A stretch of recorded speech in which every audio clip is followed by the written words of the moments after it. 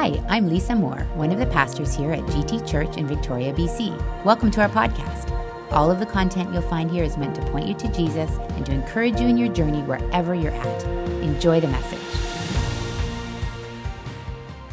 Welcome to church, everyone. My name is Lukas. I'm really excited to be preaching today. I'm one of the pastors on staff, and I really do hope you know that everything Pastor Lisa was saying about getting connected and finding someone in the atrium after, it's really our heart. So please do that. We are starting this new series, and it is going to be a long one, okay? I'm going to tell you that right now. We plan on doing this series for a little while. We'll do it in 3 parts, kind of breaking Acts up, and there will be a guest speaker or 2 in there, I think. And so it's good. I think for us to... We just tackled very, like Pastor Lisa was saying, like heroes and specific people.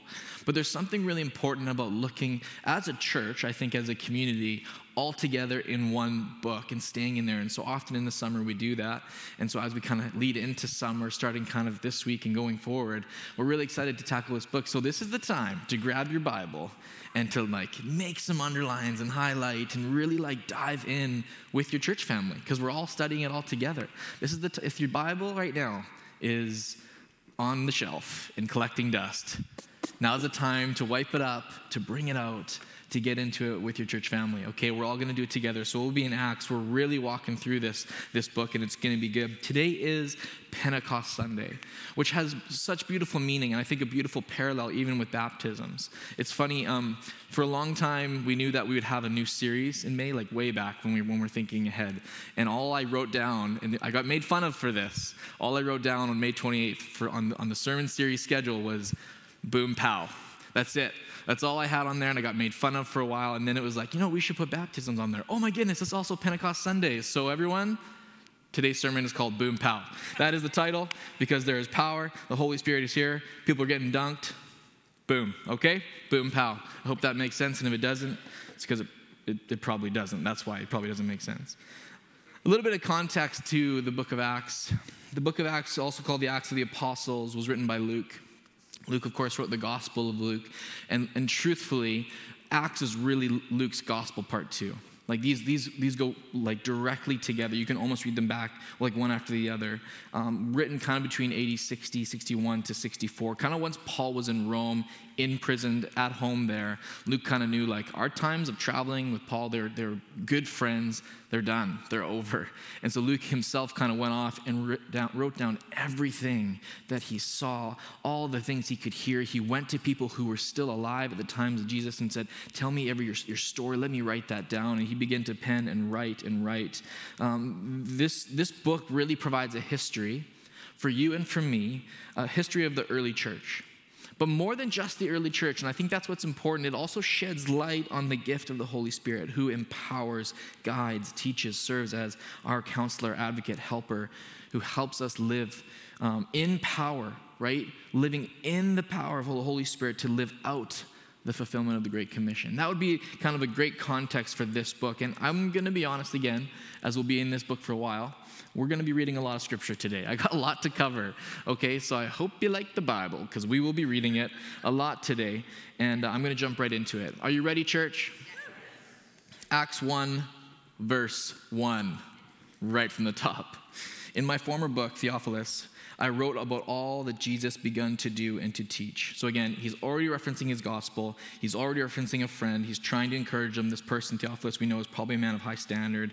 He's trying to point and really evangelize and say, this matters. Okay, these are people I know. Until the day he was taken up to heaven after giving instructions through the Holy Spirit to the apostles he had chosen. Verse 3, after his suffering, he presented himself to them and gave many convincing proofs that he was alive. He appeared to them over a period of 40 days and spoke about the kingdom of God. So he's now talking about the resurrected Jesus showing up in people's lives, ministering to people in different ways, trying to let him know he was alive. And there's many people who can say this. It's not just me, but you can even go and ask others. You can go and ask others. He was here. On one occasion, while he was eating with them, he gave them this command: do not leave Jerusalem, but wait for the gift my Father promised, which you have heard me speak about. For John baptized with water, but in a few days you will be baptized with the Holy Spirit. Then they gathered around him and asked him, Lord, are you at this time going to restore the kingdom to Israel? Just a quick point here. This is an interesting idea. You have to understand the disciples, the Jews for a long time were waiting for this hero, right? They were waiting for someone to come and free them from the yoke of the Romans, to take them out of kind of this slavery, to free them politically, militarily. Like that's what they were expecting. And so they're asking, now that you've resurrected, will you come and do it? Now that you've shown us that you're here not just for our spiritual reasons, will you also be here for something else? For our political reasons? He said to them, so he answers them, it is not for you to know the times or dates the Father has set by his own authority. But here's what you are getting. Here's what really matters. This is the most important verse that sets up the rest of the entire book. Are you ready? Acts 1:8, it says this, but you will receive power when the Holy Spirit comes on you. And you will be my witnesses in Jerusalem, in all Judea and Samaria, and to the ends of the earth. After he said this, he was taken up before their very eyes, and a cloud hid him from their sight. They were looking intently up to the sky as he was going, when suddenly 2 men dressed in white stood beside them. Men of Galilee, they said, why do you stand here looking into the sky? The same Jesus who has been taken from you into heaven will come back in the same way you have seen him go into heaven.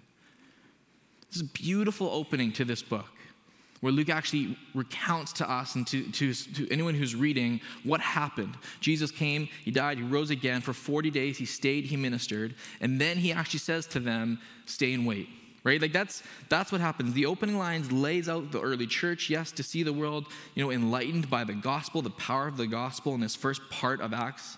Jesus gives very specific instructions. Do not leave Jerusalem, but wait for the gift my Father promised. Don't leave, stay and wait for the gift. Everyone's favorite word from God, right? Stay and wait. Isn't it like with Jesus, I think leaving, he knew that they could really do nothing effective for the kingdom of God until the Spirit of God came. Like this was really important. He's like, now that I am leaving, I need you to wait.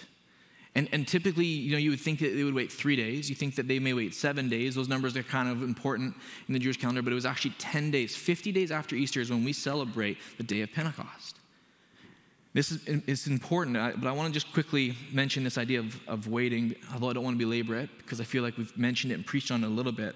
Friends, sometimes waiting on God is the only thing you can do. Sometimes waiting on God is the best thing you can do, even though it is sometimes the hardest thing you can do. But I do mean this. I believe every Christian in their life endures seasons of waiting. And I don't want to hit this for too long because I know I've mentioned this in some recent sermons. Waiting is a part of the Christian life. There are seasons where you have to just wait on the Lord.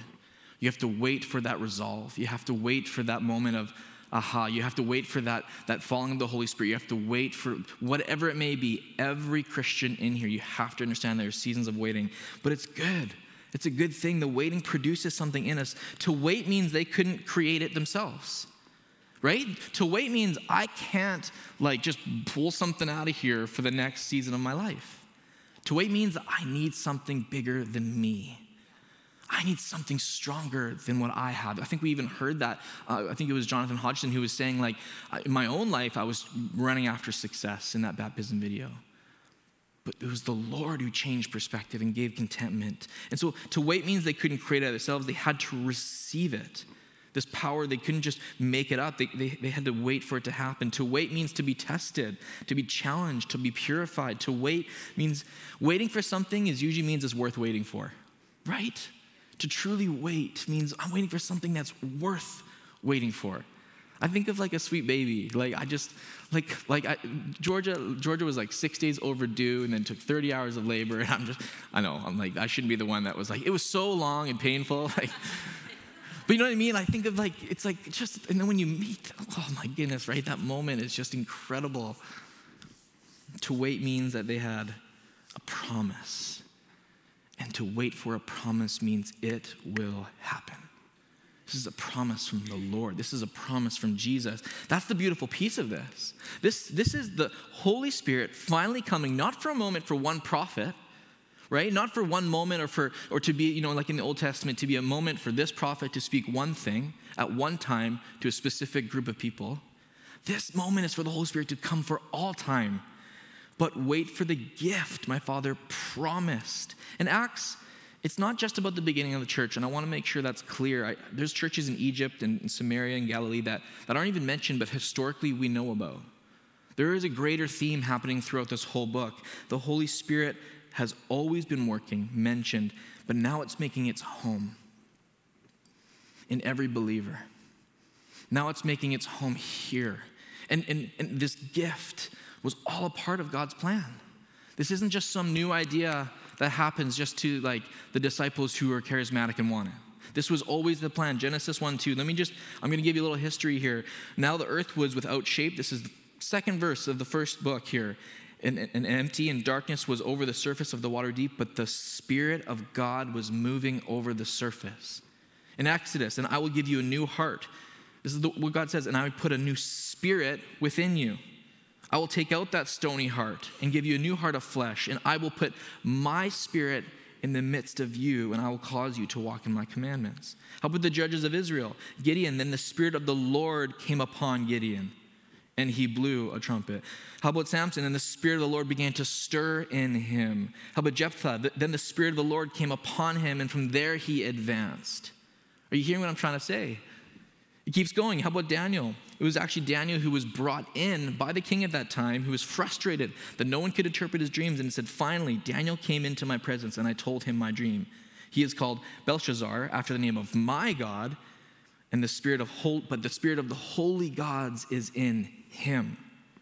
David, do not cast your presence or take your Holy Spirit from me. Psalm 51. Where can I go from your spirit? Where can I flee from your presence? Psalm 139. I'm just at David. Like, we can keep going, and I want to, but then we see Jesus in Luke 11, in Luke 12, in John 7, in John 14, in John 20. Friends, the Spirit is littered through the historical text.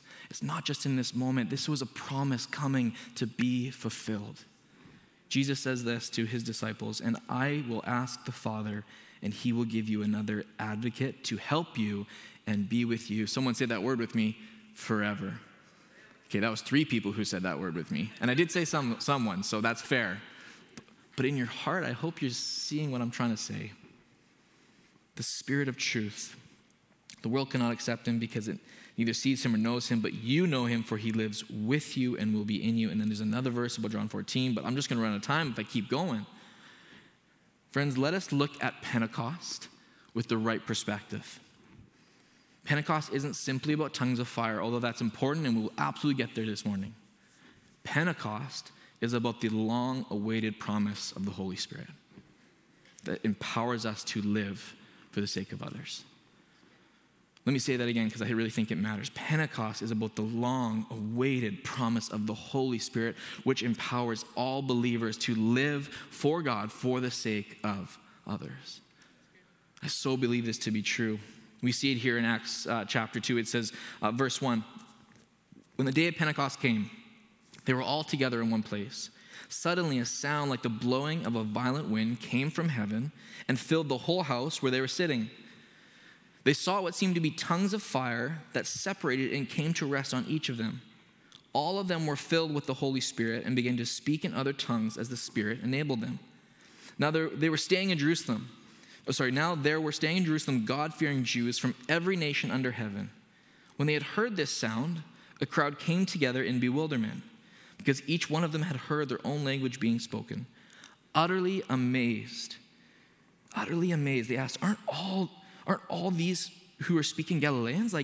Then how is it that each of us hears them in our own native language? Parthians, Medes and Elamites and residents of Mesopotamia and Judea, Pontus and Asia, Pamphylia, Egypt, and the parts of Libya near Cyrene, visitors from Rome, both Jews and converts to Jerusalem, Cretans and Arabs. We hear them declaring the wonders of God in our own tongues. Amazed and perplexed, they asked one another, what does this mean? Some, however, made fun of them and said they had had too much wine. Friends, I love this piece of scripture. And not because I was born on the Pentecostal church pew, okay? Real story. No, I'm kidding. Some of you thought about it maybe. I really love this piece of scripture. There's beauty in this moment, isn't there? Right now in Jerusalem, it's the biggest feast of the year. Truthfully, that's what's happening.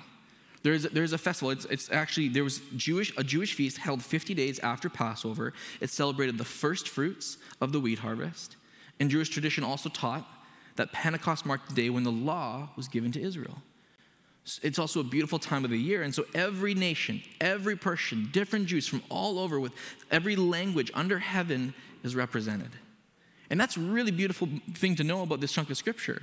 And let's be all honest, let's talk about the elephant in the room. Like for some of us, I think we look at Acts 2 and we either love it or we're a little bit maybe confused by it. Or we're a little bit like misunderstand what's happening. Or we're like, I know there's this whole thing in Acts 2 that happens and they're speaking in things and that's really cool. I just love Jesus. I want to back up a little bit from that and I want to kind of create some distance. I'm going to love Jesus, I'm going to serve, but that piece is just hard for me to understand. Can I ask you maybe, for those who are either skeptical or Christians and just find this challenging, consider for a moment, what would you do in this moment?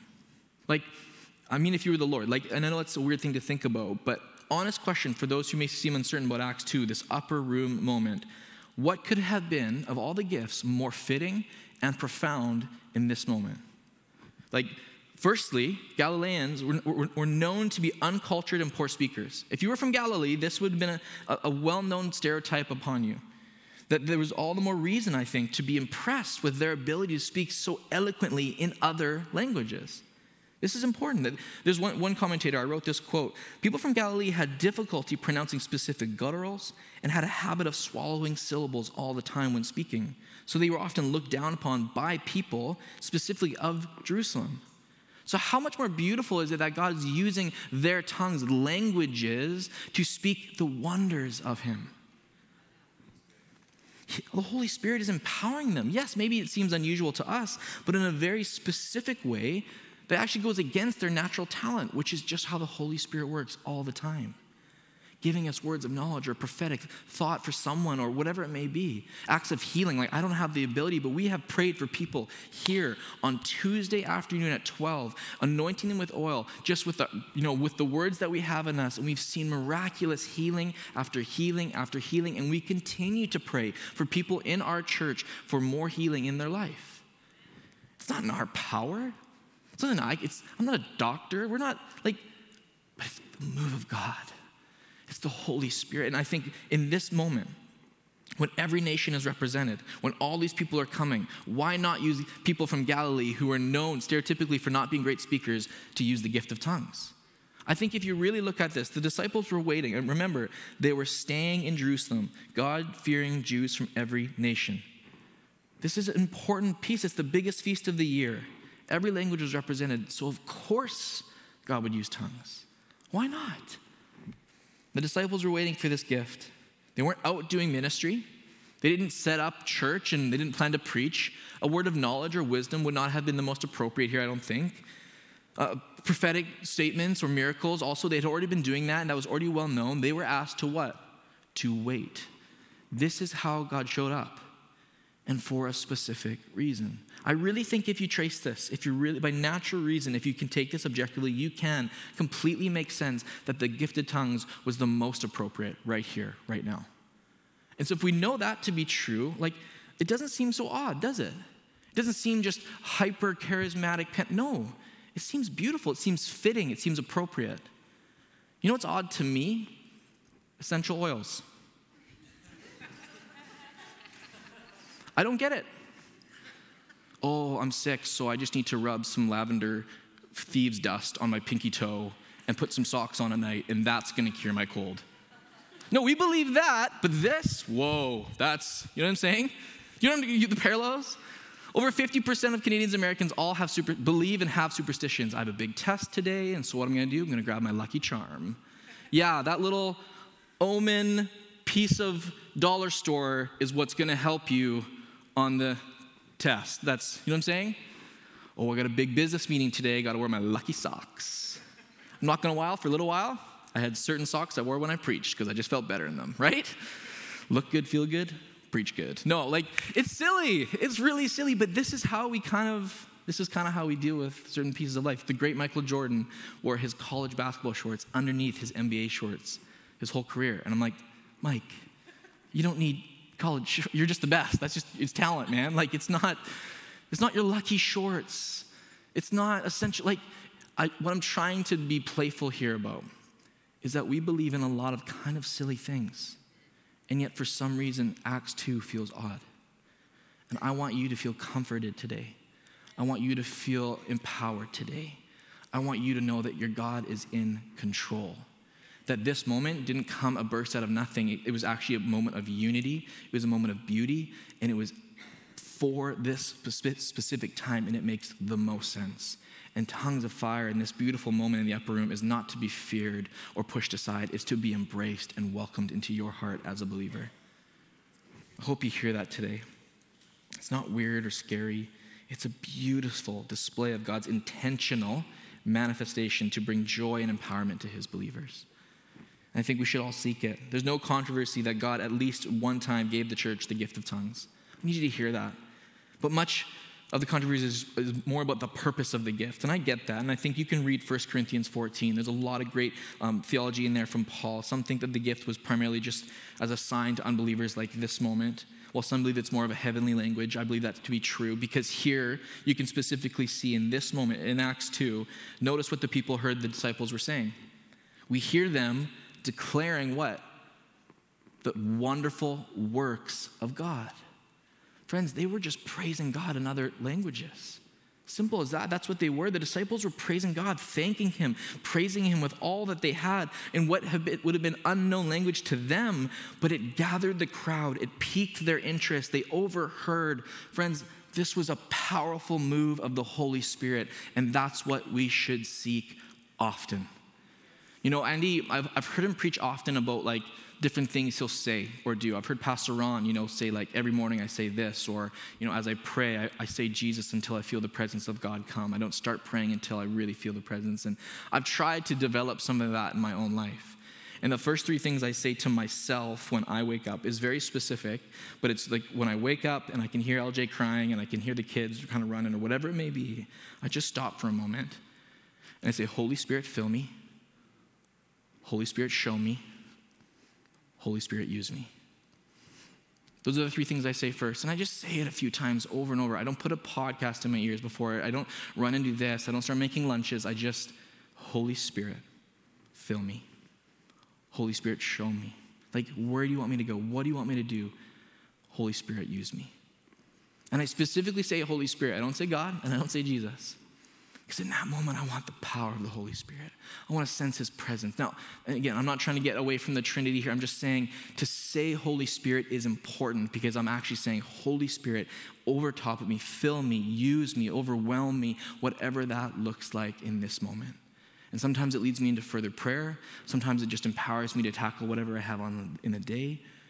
But I think it's important that we use the term Holy Spirit, that we speak it out, that we actually talk to him and say, please fill me, please use me. Because Pentecost was a moment of empowerment.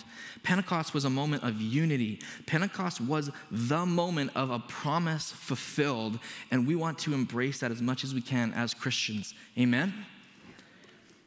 The idea that these disciples communicated to the diverse crowd in tongues is kind of wrong. Like, the crowd had a common language. It was Greek, and this was edifying for their faith. This was about them feeling empowered. The fact that other people heard was an extra blessing of God's miraculous work. But now that Peter specifically was filled with the Holy Spirit, filled with zeal, filled with excitement, filled with joy, courage, desire, and so he stands up and he preaches. Because everyone now has gathered, and this is what it says in Acts 2, verse 14. This is my final chunk of scripture for you today. Then Peter stood up with the 11, raised his voice, and he addressed the crowd. Fellow Jews and all of you who live in Jerusalem, let me explain this to you. Listen carefully to what I say. These people are not drunk, as you suppose. It's only 9 a.m. I love that. Come on, guys, right? That's later. No, I'm teasing. I'm sorry. I had to say it. Forgive me. No, this is what has been spoken by the prophet Joel. In the last days, God says, I will pour out my spirit on all people. Your sons and daughters will prophesy. Your young men will see visions. Your old men will dream dreams. Even on my servants, both men and women, I will pour out my spirit in those days, and they will prophesy. I will show you wonders in the heavens above and signs on earth below, blood and fires and billows of smoke. Verse 20, the sun will be turned to darkness and the moon to blood before the coming of the great and glorious day of the Lord. Verse 21, and everyone who calls on the name of the Lord will be saved. Friends, this is just the start of a sermon. It really keeps going. Like, it's this beautiful word of the God where Peter is clearly different than he was before. Something has changed. Something has transformed him. Something has moved him. Something has done, like, there's a new sense of boldness. And you're going to see it in the coming weeks in Acts 3 and 4 and 5 and 6. Like, he is nonstop, ready to go. The rest of the disciples are excited, fearless, emboldened, transformed. And this is what we see even in our baptism video. You see it in the way they speak, don't you? It's this freedom that they found. It's this joy that they had, that something has changed them from the inside out. Friends, it's the move of God. It's the Holy Spirit. It's accepting Jesus and what he has done. And it's the sealed, promised Holy Spirit, Ephesians 1:13, that changes us from the inside out. And that's what we see here in this moment. And this is what Peter is preaching about. He's saying, listen, his Spirit has come. You don't rush off to the temple right now, right here, right now. And he even says, on my servants, both men, both women, he's saying, everyone, I will pour out my Spirit. This is the desire of the Holy Spirit. Did you know that? He wants to be, how is with that? Like, he wants to be poured out. Like, he wants to be embraced by us. This is the desire. It's transformed lives, it's bold lives, it's sharing faith, it's going public with what you know to be true. It's telling the world that Jesus saves and is alive and still working miracles in our lives. He continues on, and this is the last bit. And therefore, let all Israel be assured of this. God has made this Jesus, whom you crucified, both Lord and Messiah. So now he's actually pointing at the crowd. He's saying, you did this. You crucified him. When people heard this, they were cut to the heart and said to Peter and the other apostles, brothers, what shall we do then? We hear what you're saying. We know what you're talking about. Brothers, what shall we do? And Peter replies, repent and be baptized. Every one of you, in the name of Jesus Christ, for the forgiveness of your sins. And, what does he say again? And you will receive the gift of the Holy Spirit. The promise is for you and your children and all who are far off from the Lord God will call. With many other words, he warned them and he pleaded with them, save yourselves from this corrupt generation. Those who have accepted this message were baptized, and about 3,000 were added to their number that day. Friends, what a beautiful moment at Pentecost. What a beautiful day. This is not something to run away from. Don't skip Acts 2, but embrace it into your faith. I encourage you, specifically those people who just feel like, I don't ask the Holy Spirit to be in your life, to embolden you, to encourage you. Pentecost represents transformation, difference, change, the movement of the church being born, Holy Spirit coming, filling, embracing, allowing us to embrace him, and any willing, humble person who waits on the Lord will be saved. And Peter said, you will receive the gift of the Holy Spirit. That's the whole point here. We need to continue to ask, continue to be filled. If you're a Christian in here, I pray this is a daily practice for you. Holy Spirit, fill me. Holy Spirit, show me. Holy Spirit, use me. Friends, let us not be satisfied with a mundane relationship with Jesus. But let's go deeper. Let this summer be represented by that. Where you call upon the Holy Spirit to fill you daily, to be used by him daily, to speak words of affirmation, for words of knowledge, to pray for someone who needs healing, for the gift of tongues, whatever it may be, but ask that the Holy Spirit comes again and again and again, like that beautiful song from David, where can I flee from your presence? I don't want to go anywhere without him. Amen? Let me pray with you. Lord, this morning we are so grateful for your word. We're so grateful for the day of Pentecost. Right now across this room, Jesus, I just pray for a calmingness in our heart. If you would, even just open your hands, open your heart to receive. Lord, I pray that we would not be satisfied with just coming to church on Sunday and going somewhere else. But Jesus, would you really convict us, challenge us in this moment to run to you every single day? Lord, your word says here, we just read that they were cut to the heart. I pray you would cut to the heart of someone today who has been resisting the gifts of the Holy Spirit because they felt uncertain, unaware. Maybe they saw something at church one time and they didn't get it, but Lord, I pray today they would. I pray today all of us would see what you're doing, how you're working in us. I pray you would move on us in ways we never thought possible, in ways that sometimes we may not understand.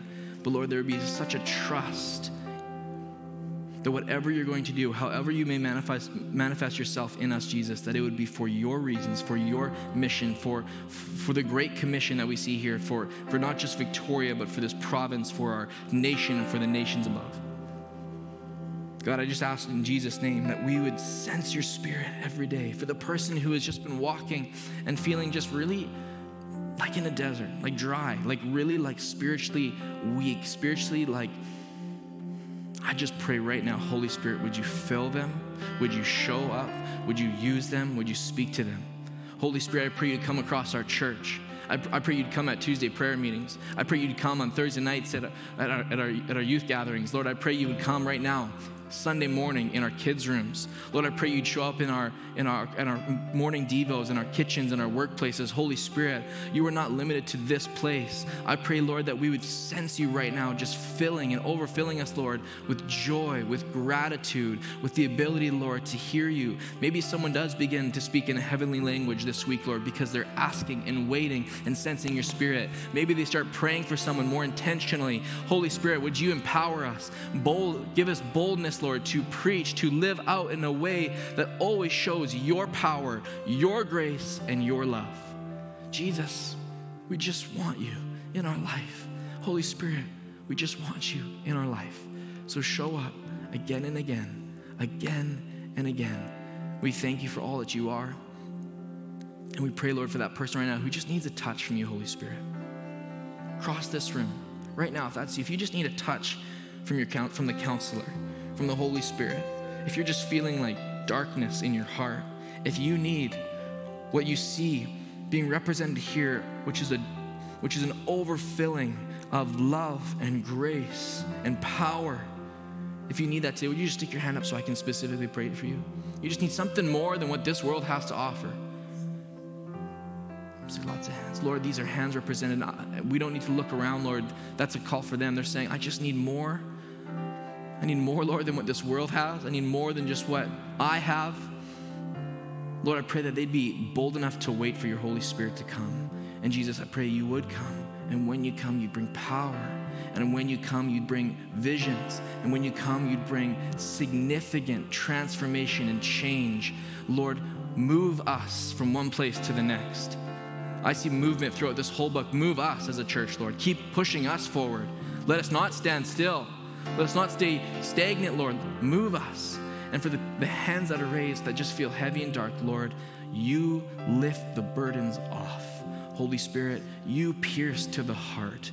Lord, give someone a new heart in this place. Jesus, we love you. We worship you. We need you, Holy Spirit, today.